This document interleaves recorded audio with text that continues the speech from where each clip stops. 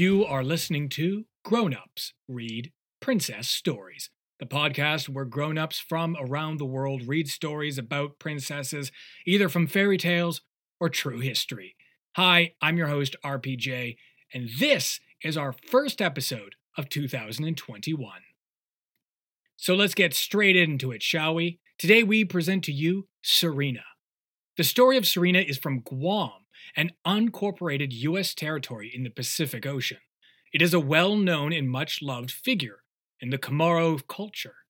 While it is true that Guam was once colonized by the Spanish, and thus some could argue that the Sirena story is based in Spanish tales about Las Sirenas, it diverges from typical European tales of mermaids by the fact that it is not about human mermaid encounters, but a cautionary tale about the negative consequences of not attending to one's responsibilities. Reading Sirena today is Zane Oak. Zane lives in Victoria, British Columbia, is a comedian, writer, speaker, visual artist, and drag performer. Zane has been doing stand-up comedy since 2012 and has been performing as an out, queer, non-binary, trans-masculine comic for 4 years. Zane hosts Queer Dog Comedy Night at the Vicious Poodle in Victoria every Monday night when it's safe to go out. Zane has been an adult for over 3 decades and is very in touch with their inner child. You can find and follow Zane on Instagram at OakZane. We'll also leave a link in the episode bio for you. That being said, please enjoy this first episode of 2021, Sirena, read by Zane Oak. An ancient grand mermaid sits on top of her pearly throne, brushing her long white hair.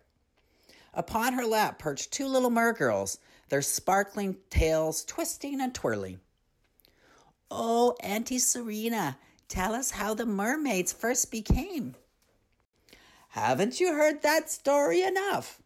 I must have told it to you 100 times already." "Oh, please, Auntie Sirena, will be oh so good if you will tell us of our great grand mermaid Sirena, your mama," the youngest one pleads. I think she might have said yo mama. Yo mama usually means that child has good executive leadership skills. Her large charcoal black eyes fill with shy tears. Her black hair settles around her face. A butterfly fish peeps out from behind her ear, looking at the old mermaid reproachfully. "All right, sit down and behave. I'll tell you the tale of Sirena." The grand mermaid laughs and looks at the 2 little mergirls with their rapt eyes, and she slowly nods. And so, the story begins. On a faraway island of Guam lives Sirena, a graceful Chamorro girl. Sirena had silky hair and big, dark eyes that surveyed her world in constant wonder. Her face was round and lovely. Her hair was long and black. Oh, when Sirena laughed, her face moved into bliss, and it seemed that nothing could be as sweet and innocent as this young girl. As lovely as Sirena was, she was also very careless.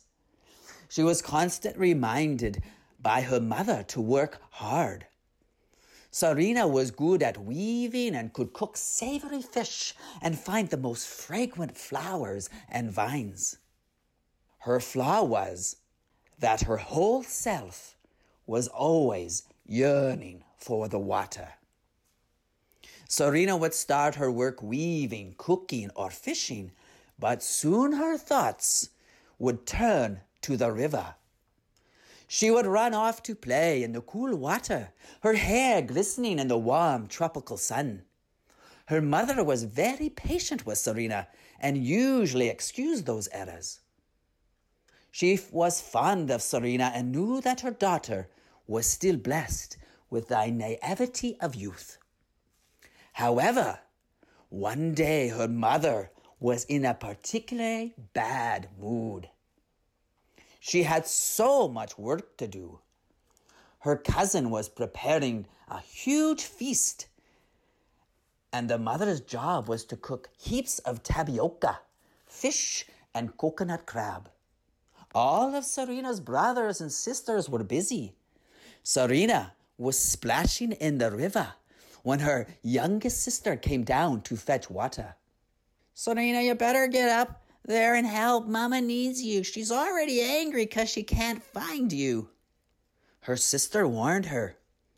She giggled at Serena's nonchalant glance.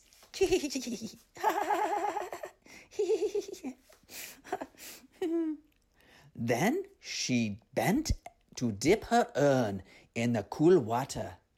Once the vessel was filled to the brim, she gave Sirena an entreating tap on her shoulder, but Sirena brushed her away.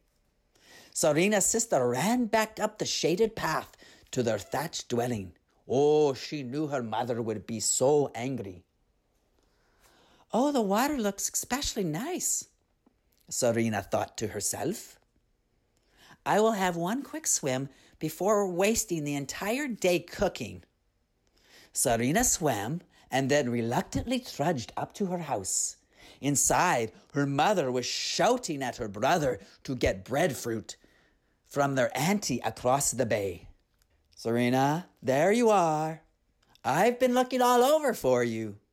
Come take this basket from your brother and fill it with breadfruit from aunties. Come, hurry. Come directly back. And do not swim." Her mother looked stern and angry. Sirena took the basket. She raced down from her house, down the trail to her auntie's. Her feet padded quickly along the soft, sandy path until she reached a small resting hut that looked out on the river. There Sirena sat down and waited for her heartbeat to slow down as she took deep breaths of the warm tropical air. Suddenly a flock of birds screeched, "Caw, ca-ca-ca, ca-ca-ca, ca-ca-ca." Right in front of her, the birds dipped and dove into the river, beckoning her to play. The sun shone on the clear waters, sparkling like laughter. Fearless fish jumped and let the bright sun leap off their silver backs. "Oh, if I only play a moment, then it won't matter," Sirena said to herself as she ached to step into the water. She put down her basket and ran to the glistening waters. They lifted her up and carried her out to deeper slopes where her feet barely touched the sandy bottom. Sirena splashed and swam.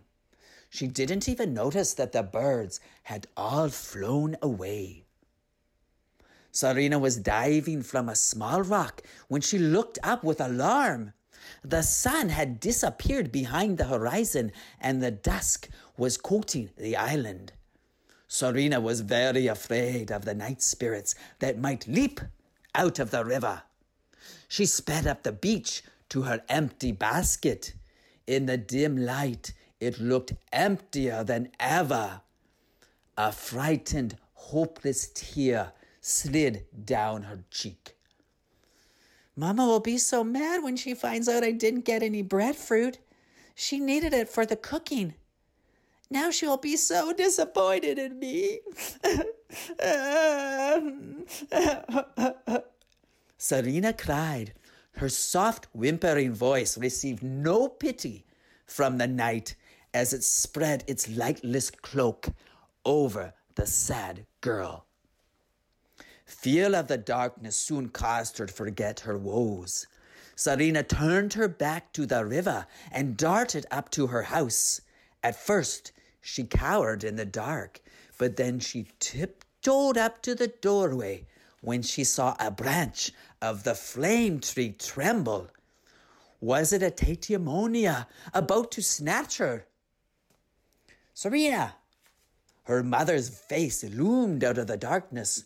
Her angry eyes burned with wrath. "Shame, shame, shame on you, careless, idle child. Your own sister of 6 can do better. Sirena, shame on you. I had to walk over to your auntie's house myself for the breadfruit. Sirena, if you ever go into that water again, you will become a ugly, fat fish." Her mother screamed in anger. Sirena knelt trembling in a corner, her godmother's hand on her shoulder. "No, please, no." Sirena wailed when she heard her mother's curse. Sirena leapt from the house and began to streak down the path towards the water. "Wait, Sirena, wait!" her godmother called after her. Tears coursed down the godmother's wrinkled face. Oh, she knew the power of a mother's curse. If Sirena touched the river, she would become a fish with slimy gray scales, staring eyes, and an ugly, wordless, gaping mouth. "Oh, spirits in your haunts, hear me! Save Sirena! Let her not become a disgusting fish. Save her beautiful face and her joyful spirit. Oh, let the power of this curse be dimmed. She is but a foolish child. Help her." The godmother prayed. Tears streamed down the mother's cheeks as her body shook with sobs. It was too late when she realized what she had said. "I should have said that to my daughter. Oh, no." Sirena stopped at the water's edge. She saw the full orange moon rising above the distant horizon. Not a sound echoed from the watery silence. Sirena wept in fear and in pain. She did not want to leave her family, her mother and her godmother. I don't know why she doesn't mention her sisters and brothers, but that's all right. She didn't want to leave the soft grass and the weaving palms, but her whole body needed the water. Its songs and hypnotic rhythms and rhymes were a part of her as much as the fragrant flowers and tender breezes of her tropical birthplace. Sirena knew in her heart that she could not survive a day without swimming freely in the water. As her godmother was chanting and her mother was weeping, Sirena ran into the water. She dove from the shallows and swam down the river until she reached the deep sapphire depths of the ocean. At once she began to change. She felt her legs binding, twisting, and turning, but not into ugly gray scales. Instead, an iridescent tail stretched down from her waist. Sobs shook her body, but her clear voice and beauty remained unchanged.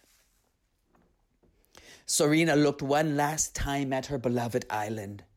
She whispered her last goodbye, a call that her mother heard with sadness and her godmother heard with a painful understanding smile.